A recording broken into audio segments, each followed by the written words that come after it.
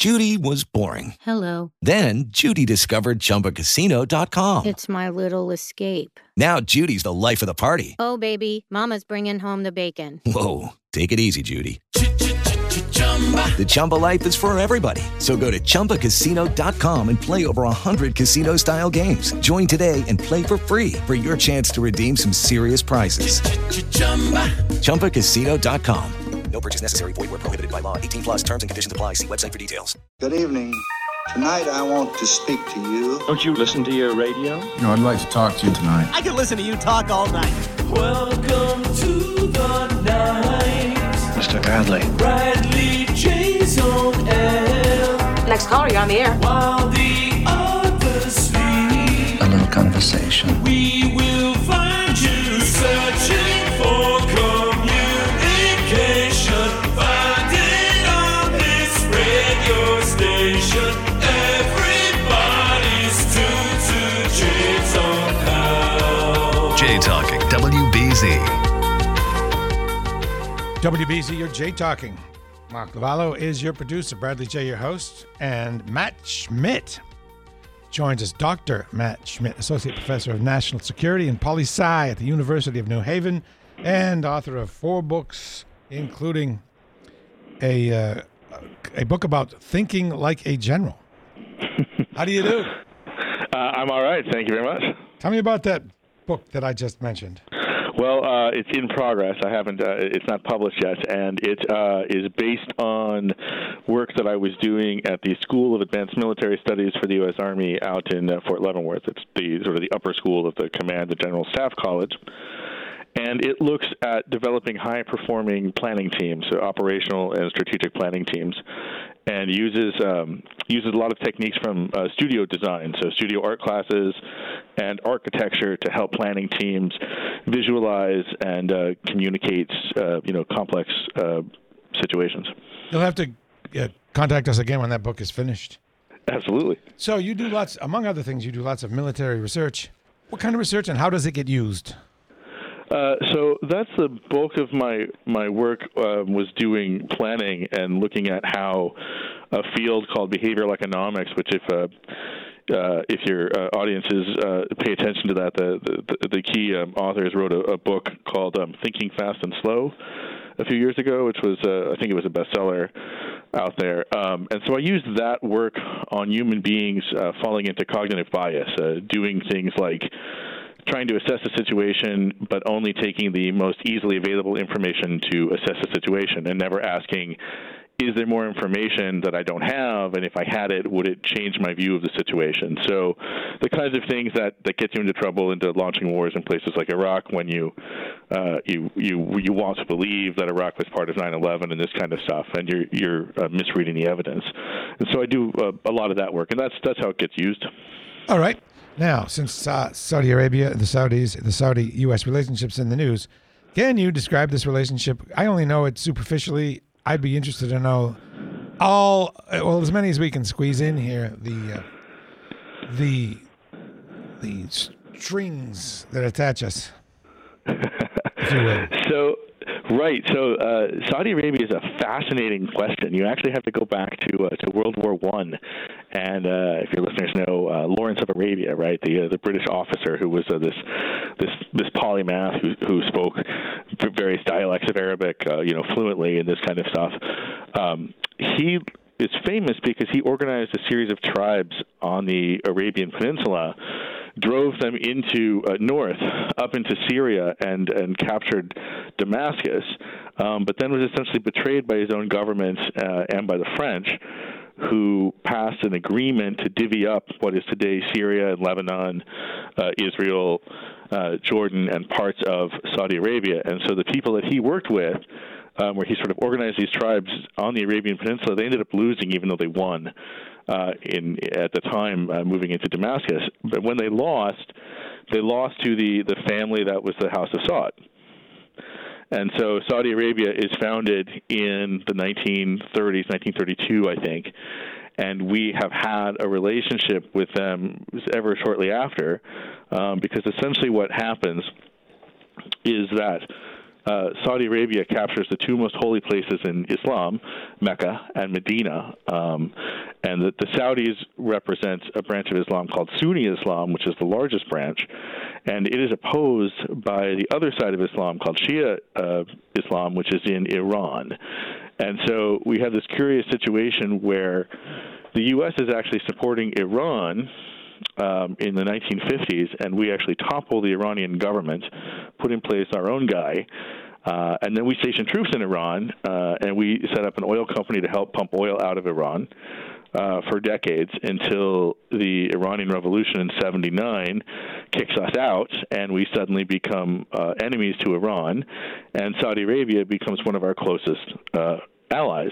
And then, of course, they have the largest production of oil in the world. Actually, that's not true. The United States produces more oil today than Saudi Arabia does, but it's sort of a fluke. And the most important thing is that Saudi Arabia can produce it much cheaper than anybody else. So the United States produces oil, it's about $25 a barrel on average, and the Kingdom of Saudi Arabia can produce it at about $10 a barrel. So they can afford to flood the market with a lot of their oil and then drive the price down to a range that puts other countries' oil under pressure, and they start losing money when they produce, but Saudi Arabia continues to gain money. So that's sort of like the big thread that ties us in, right? First and foremost, it's Saudi Arabia controlling the price of oil on the world market. Secondly, it's now that Saudi Arabia is the strategic enemy of our strategic enemy, which is Iran, right now, and that Saudi Arabia holds down the two most holy places in Islam, and thus has a big sway in places like Syria and Iraq, where there's complicated ethnic and religious issues there that are driving those conflicts. So what do we get out of the relationship, and what do they get out of the relationship? So we get oil, but more than that, actually, we don't really use their oil, but other people get oil, and what we get is stability. So we use Saudi oil to stabilize prices in the world. And we use Saudi Arabia to stabilize the region with their money and with the oil prices that they can sort of set. So they can help us or hurt us in places like Iraq or Syria or Iran. Why? And Go ahead. they get a lot of weapons from us. So we are providing them with billions of dollars worth of weapons. This has been in the news recently. Our weapons are being used to prosecute a war in Yemen right now. Yemen is an ally with Iran, so that's what's going on. So how much of what we get from Saudi Arabia could we get from Iran? Why? What would happen if we were more friendly to Iran? And because the Iranians seem to be at their core much more like we are, and just waiting for a chance. It's like inside it, and every Iranian is an American trying to get out. Yeah, I think that's true. I have an uncle who comes from Iran, and friends from there also, and I can see very much what you're saying. In terms of oil, we could get, Iran can't produce like Saudi Arabia can, but it can have a major impact. But the basic difference is that Shia Islam is a much smaller population of Muslims than Sunni Islam, and in the end, Mecca and Medina are controlled by Saudi Arabia, so we can't get that with Iran. All right. Do we lose moral authority continuing to deal with the Saudis? And I guess the question I should have asked prior is, do we have any at this point? Do we have any moral authority? Yeah, is that all gone? Oh, boy. I think we've done a lot of harm to it. And the situation with the Saudi journalist Khashoggi is heartbreaking. We're all but certain, people even like Lindsey Graham, on the Republican side, have said, we believe that he was murdered in the Saudi consulate by Saudi officials under the orders of MBS Mohammed bin Salman, the Crown Prince in Saudi Arabia, and even Lindsey Graham is talking about imposing sanctions. So I think if we don't do something, I think you have a few more days if as Secretary Pompeo says, you need to give the Saudis some time to sort of come up with a new story. That's fair, but I think after a few more days, then you're going to see a lot of push to do something, especially after the midterm election. Any chance that it was the conservative Wahhabists that did it to embarrass a a family they felt was not being conservative enough?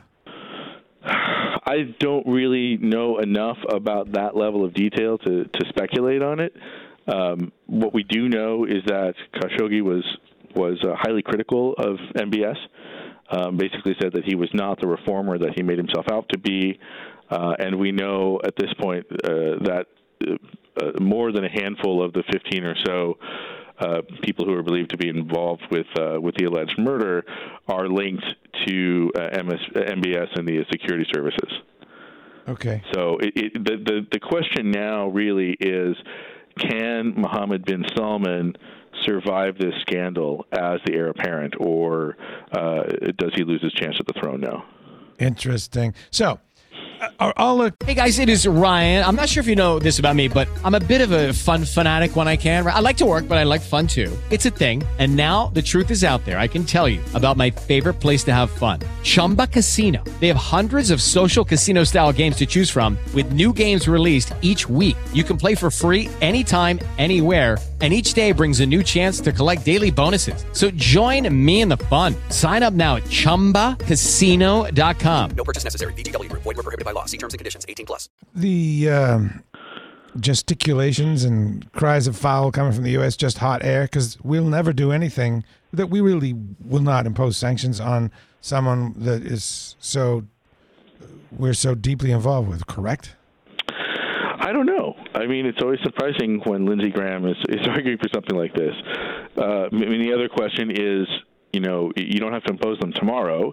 You could wait until after the elections and see what happens in the House and the Senate, and impose them after the new Congress is seated in January.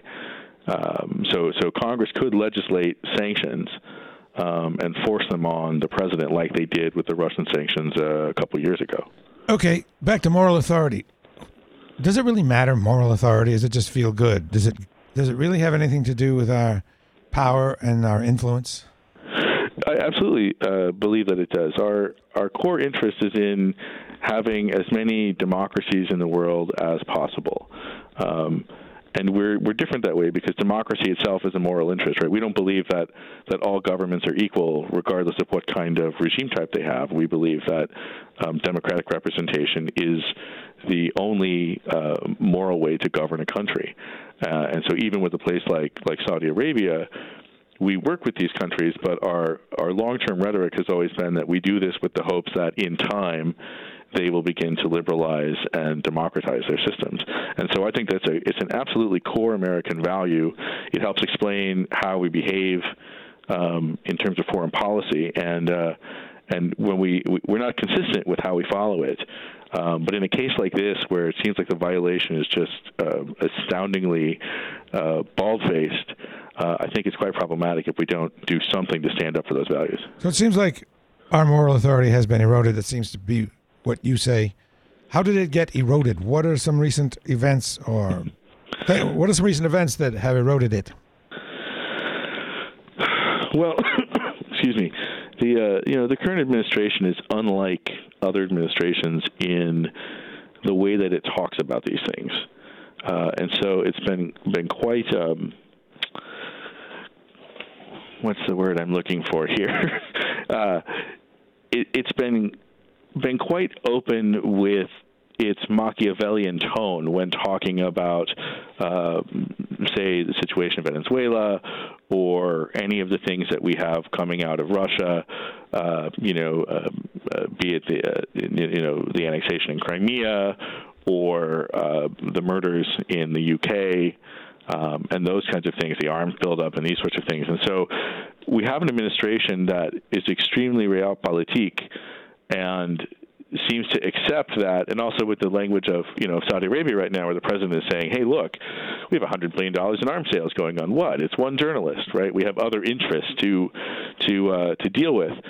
Past administrations might have thought that. And might have engaged in the end behind the scenes, trying to hang on to that $100 billion arms deal. But on the surface of things, it was important for them to condemn these kinds of behaviors and to sanction countries, at least in terms of rhetoric. And the current administration just hasn't done that. And so it has sent a signal saying that you can behave this way, and the United States will, basically ignore it, even come to your defense.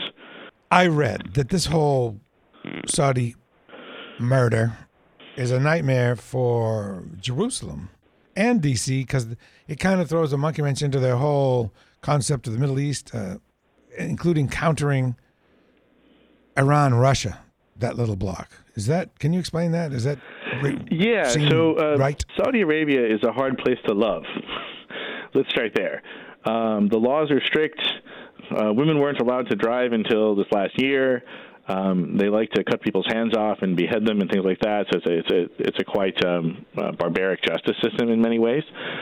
And so when you need Saudi Arabia, if you're Israel, because you need Saudi Arabia's influence to calm neighbors that are problematic for you, or you need Saudi Arabia to counterbalance Iran if you're the United States, or if you're Israel for that matter, or you need Saudi Arabia's oil production to stabilize markets, you don't want things that make it hard to love Saudi Arabia. And the apparent decapitation of a Washington Post journalist, right, in Turkey, apparently, right, allegedly on orders of the Crown Prince, makes it hard to love Saudi Arabia. So that means all of those issues that Saudi Arabia is an important player in now become complicated because the impetus for a democracy like the U.S. or Israel is to now walk away, but that's difficult to do because you need Saudi Arabia for other reasons. So if that murder is a murder and it's government-sponsored, that's a government-sponsored attack on the United States. Well, so it's complicated, right? So the president comes out and says, "Well, he's not really an American, right? He was a green card holder, he was a resident, and he'd been here for a year. He left Saudi Arabia because he feared for his life, and he was granted asylum here, and he was working for the Washington Post. But technically, he was not an American yet, although he had some protection. So legally speaking, the president is saying, right, that, he wasn't really an American, so, it doesn't matter as much to us. Oh, I see. Morally speaking, I don't think that's the right position because Khashoggi was clearly here as a resident. He was working for a major American newspaper, right? He was engaged in the kind of free speech that our whole system supports. Okay. Now, does it burn the Saudis when we get pally with Russia because Russia's pally with Iran, their bitter rival? It does and it doesn't. So again, there's the mediating influence here is oil and gas.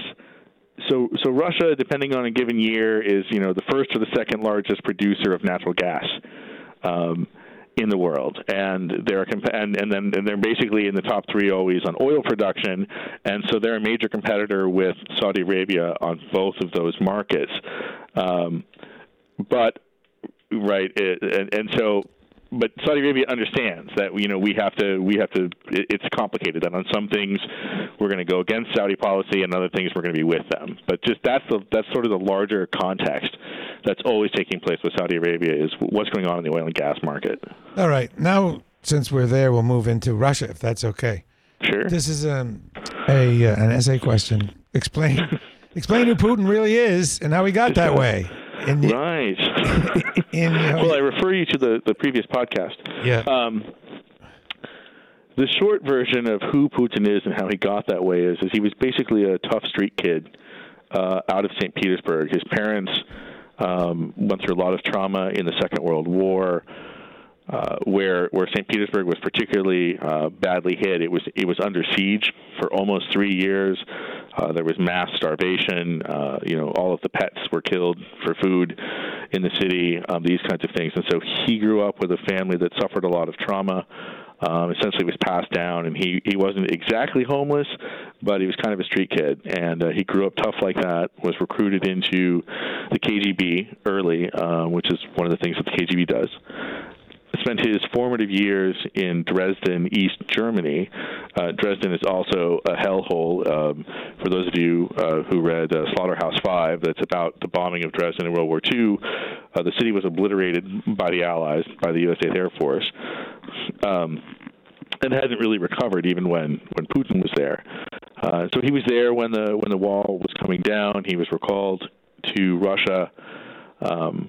when the Soviet Union fell, he ended up as a deputy mayor in St. Petersburg, and then many people believe began a series of corrupt deals that started to gather money for him and money from local area communist parties that needed to get their money abroad and hide it as the Soviet Union was collapsing, and they were afraid that they would lose, the Communist Party would be outlawed and they would lose that money.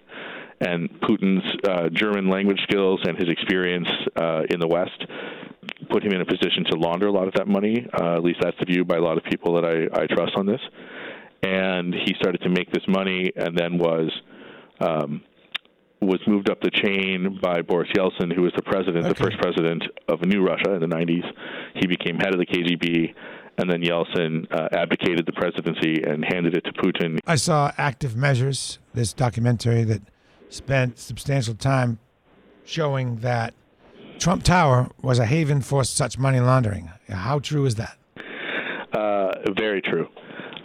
Let me talk for a second about some of my other work that was last in the Hill newspaper right after the election in that December. I published a piece sort of sketching some things out that I cannot fully prove, but the thesis goes something like this. There was the largest money laundering case in U.S. history was about $7.5 billion, and it was prosecuted in New York. And it was essentially all Russian money. $1 billion of that dollars was believed to have been laundered through the U.S. by the Georgian character. Judy was boring. Hello. Then Judy discovered ChumbaCasino.com. It's my little escape. Now Judy's the life of the party. Oh, baby, mama's bringing home the bacon. Whoa, take it easy, Judy. The Chumba life is for everybody. So go to ChumbaCasino.com and play over 100 casino-style games. Join today and play for free for your chance to redeem some serious prizes. ChumbaCasino.com. No purchase necessary. Void where prohibited by law. 18 plus terms and conditions apply. See website for details. That was in the infamous June Trump Tower meeting, just to draw that connection in. Right. Most of this went through a bank called the Republic Bank of New York. There's all sorts of scandal around the death of the man who ran the bank, the president of that bank, back in 1998. So all of this stuff is swirling, and in the 90s, the Russians basically are moving billions and billions of dollars, hundreds of billions of dollars out of the country, and trying to clean it and park it in safe places. And there's basically two ways that you do this. If you want to move a lot of money that's relatively clean and whitewash it so that you can invest it elsewhere, you do real estate. And if you have really dirty money from things like drugs and prostitution, you use casinos, because you're going to lose 80% of it in washing it in the casinos for all the payoffs and everything else, and you lose comparatively less in real estate, and you can move larger sums. That's essentially what has happened with the apartments in the Trump Towers, or the infamous deal with the residents in Florida. That this money is being laundered in these real estate and casino deals, and much of this was happening in the 1990s.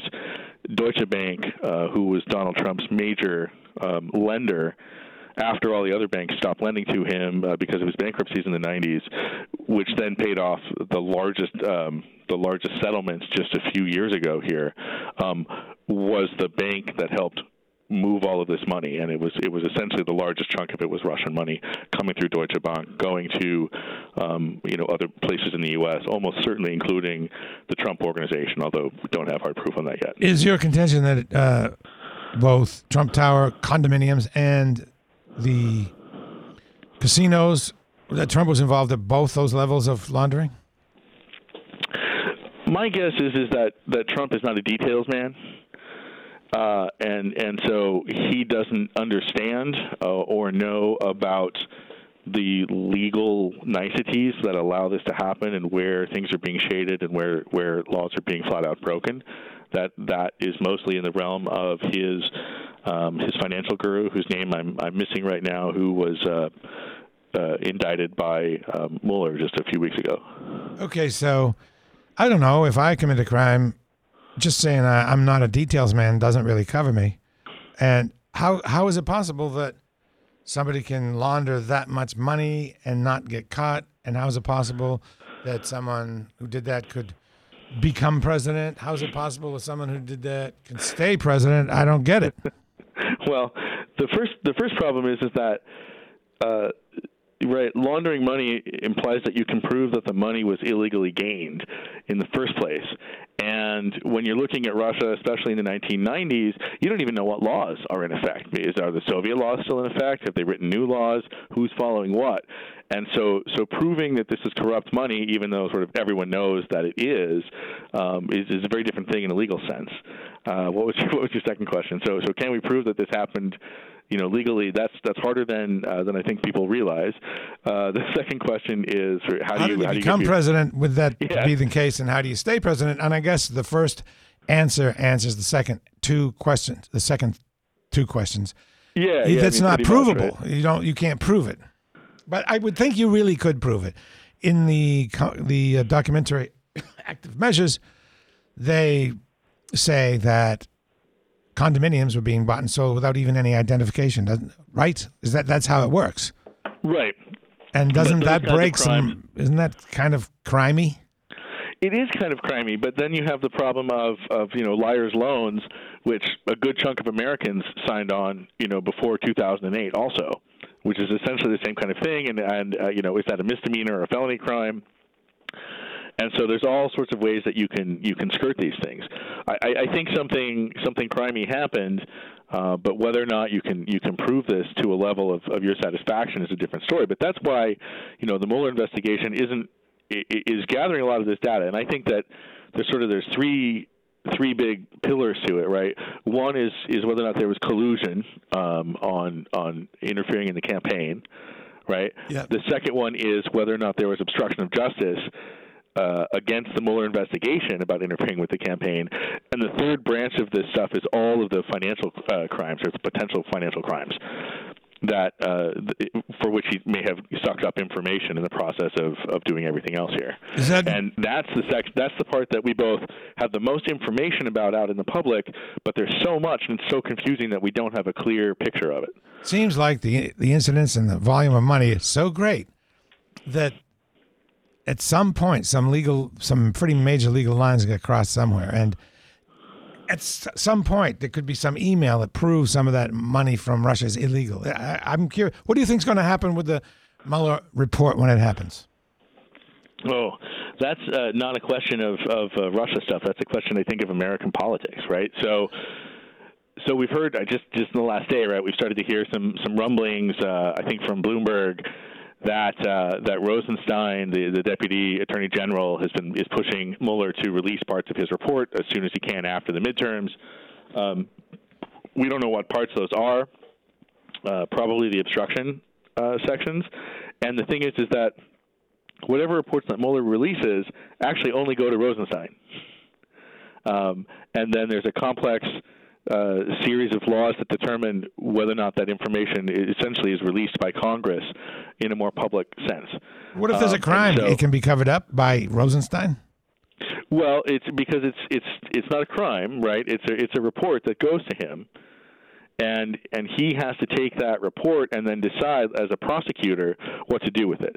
So he could decide to prosecute based on Mueller's information, but Mueller's information in and of itself is not a prosecution. It's just evidence suggesting. Right. If it shows a crime, can Rosenstein cover it up? He could try, and it's possible that he could keep the information out for a while. I don't believe he would keep the information out for long.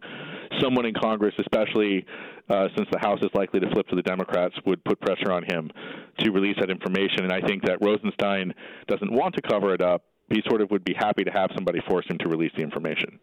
Would any chance they'd just leak it? Oh, I think there's a great chance of that, yes. All right. Does Russia want to destroy the U.S.? I mean, probably not. It would be bad for them. It's sort of like, oh, what do we do if that happens? They want to embarrass us. They want to strengthen themselves, but I don't think they want to wipe us off the map. So they just want to be regionally the boss? Yeah, Putin is a complicated character. He wants to basically make Russia great again. Where did we hear that before? And he has a vision of Russia sort of achieving world historical greatness, but a few decades or a century from now. But he's willing to do a lot to push it in that direction right now. Sacrifice a lot of lives and a lot of the economy and the standard of living. So, how does what he does online destabilize, for example, us, and how does that help him? So part of what is going on with Putin is that when he embarrasses us, it makes him look good in front of his own population, whom he has basically brainwashed because he has systematically murdered journalists, much like apparently happened with the Kingdom of Saudi Arabia, such that he has control of the media in Russia, and there's really no opposition voice. So he can paint the picture of his own policies as he wishes. So when he does that in the U.S., just by creating chaos and even just by having someone like the Trump administration in power, every time it bumbles around, it makes him look better. But secondly, he can actually achieve policy victories in places like Syria, right, or Iran, if he's able to use essentially information warfare on the public to get them to vote for candidates like Trump, or for Senate or House candidates that essentially, don't care about things like promoting democracy or these sorts of things that we've seen before, and allow American officials to behave in a way that they haven't normally behave in a way that's much more callous than you normally see in American politics.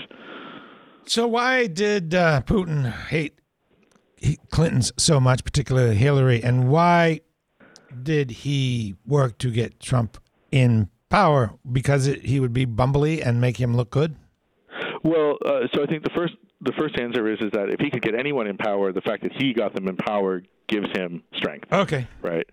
Secondly, he hated Hillary in particular because as Secretary of State, he believed that she played a big role in the Ukrainian revolution that toppled the pro-Russian government there in 2014, and that she was trying to do the same thing to topple his own regime by promoting democracy in Russia. Right. So he had a particular hatred for her. So she had one of her top people over in the Ukraine giving out sandwiches and stuff to the protesters. So and she was on camera and all. She wasn't secret or anything.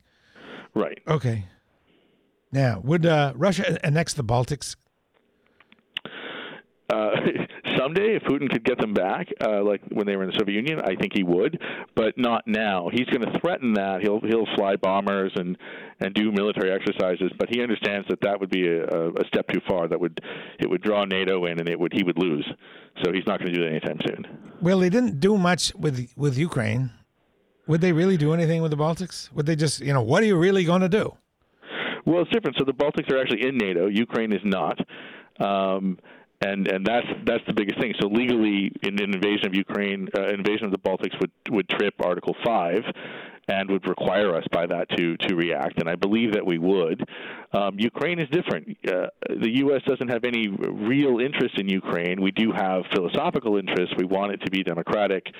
We have an interest in promoting democracy there because the Russian-speaking, democratic population there is ultimately going to be the Russian-speaking democratic population that influences Russia to eventually end Putinism as a style of government, to end sort of the mafia control in Russia.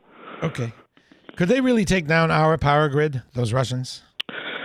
Unknown. So you're here in Connecticut. The people here have been at the forefront of looking at that question, and they say that it is possible. I don't think you could take down the whole power grid, but you could cause a lot of trouble.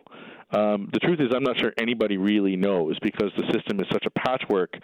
On the one hand, you could take down a lot of it, but it's so broken in so many ways that you might stop. The hack reaches parts of the system that are so old, hacking doesn't affect it. How about their sub capability? Are they ramping that up? Do they have the wherewithal to do that?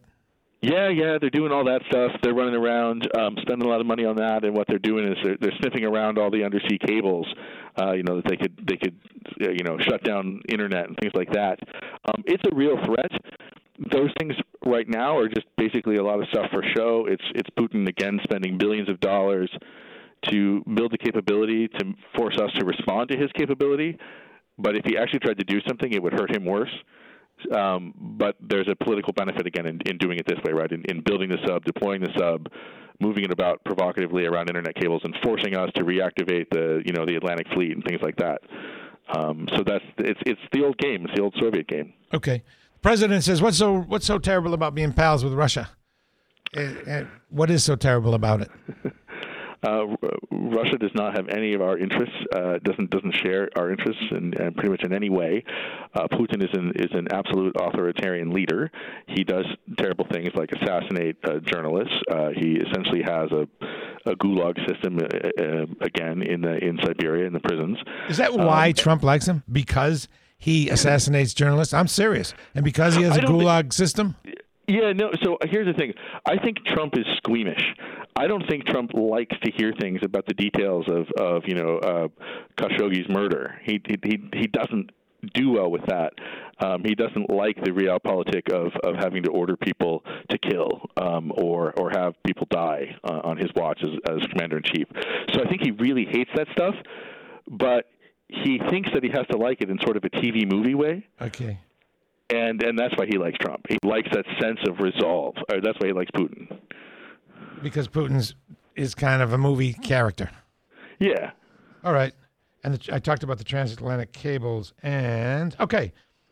One more. Just, can you comment on, I guess this is political. What kind of political damage or help is it when the president talks about love letters to Korea and how he fell in love with them and all that? How bad is that? Or maybe not bad at all?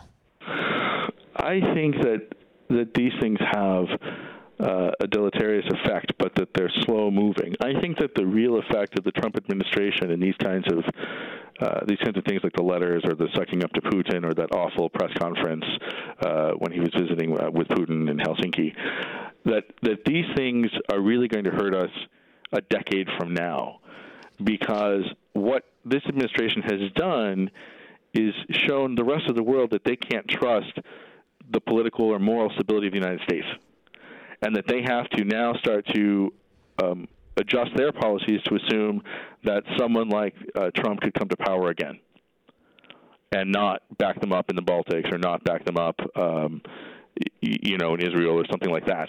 And so it's when everybody else starts moving and doing other things like deciding, well, we have to, rearm ourselves or change our trade agreements in order to protect against the possibility that the United States is going to violate these norms that it's been following for decades.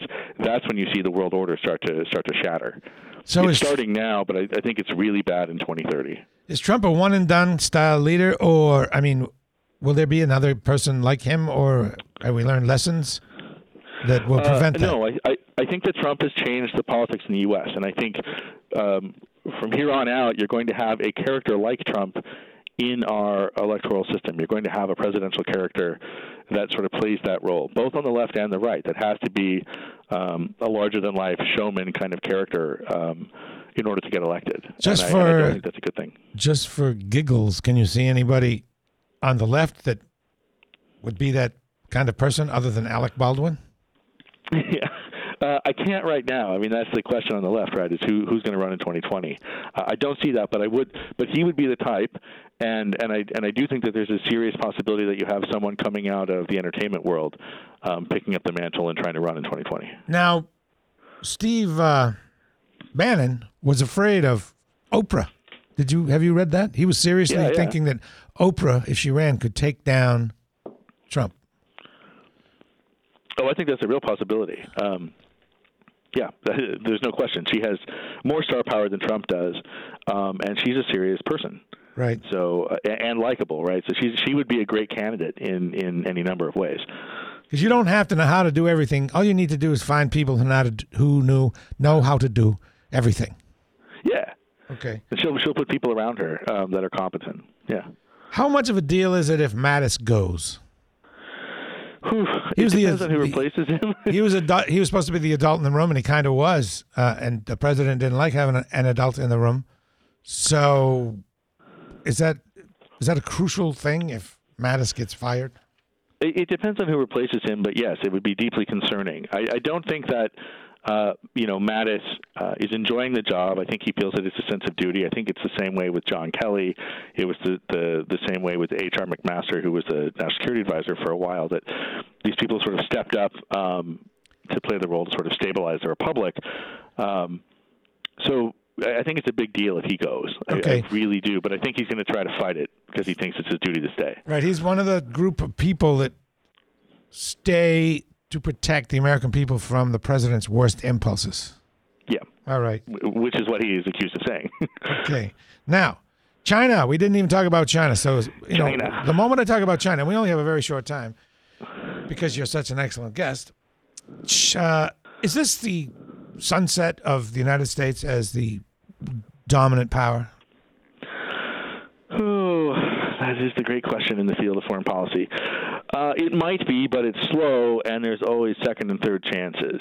So in a lot of ways, the answer is yes, that the rise of China is basically unstoppable unless you decide to wage a major war, which we would lose. In the sense that it would cost us more than it would cost them. We're just a smaller population and things like this.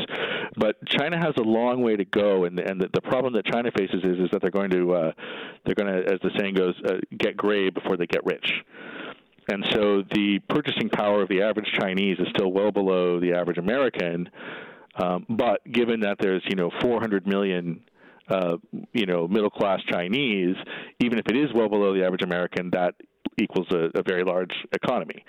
The problem is that because of the one-child policy and other things, you're going to have a huge chunk of the population aging out at mid-century, and it's unclear if the Chinese government is going to be able to handle that in terms of health care, retirements, things like that. Final question. What makes them so successful? What do they lack restraints? Or, do they not have restraints on them that we do that keep us from being as successful? I mean, they're going gangbusters. What do you mean by successful? That's a lot. That's a big word. Yeah, okay. Well, they're doing very well. What's the secret? In some sense, I think that's right, that they don't have the same kind of regulatory standards that we do, so they can experiment and try stuff and pollute things and kill people and things like that more than we can, right? And then they have a command economy, so the government can just say, we're going to make this efficient, hyper fast train route, and we're going to literally move towns to do it, and they just command it, and it gets done. Right. In the United States, it takes 20 years of hearings and lawsuits to do it. So democracy is slow and inefficient in the short term, but in the long term, I think it wins out. Man, you are a great, great guest, and you're fun and smart, and you can come back anytime. Seriously, anytime you think I should tell Bradley Jay's audience about this, you can certainly come on. Thank you, sir. My pleasure, and I'll talk to you soon. Okay, Bye. Dr. Matt Schmidt over there at the University of New Haven, Associate Professor of National Security and Political Science, and they are very, very lucky to have that guy. Very lucky. Lucky Land Casino, asking people, what's the weirdest place you've gotten lucky? Lucky? In line at the deli, I guess? Aha, in my dentist's office.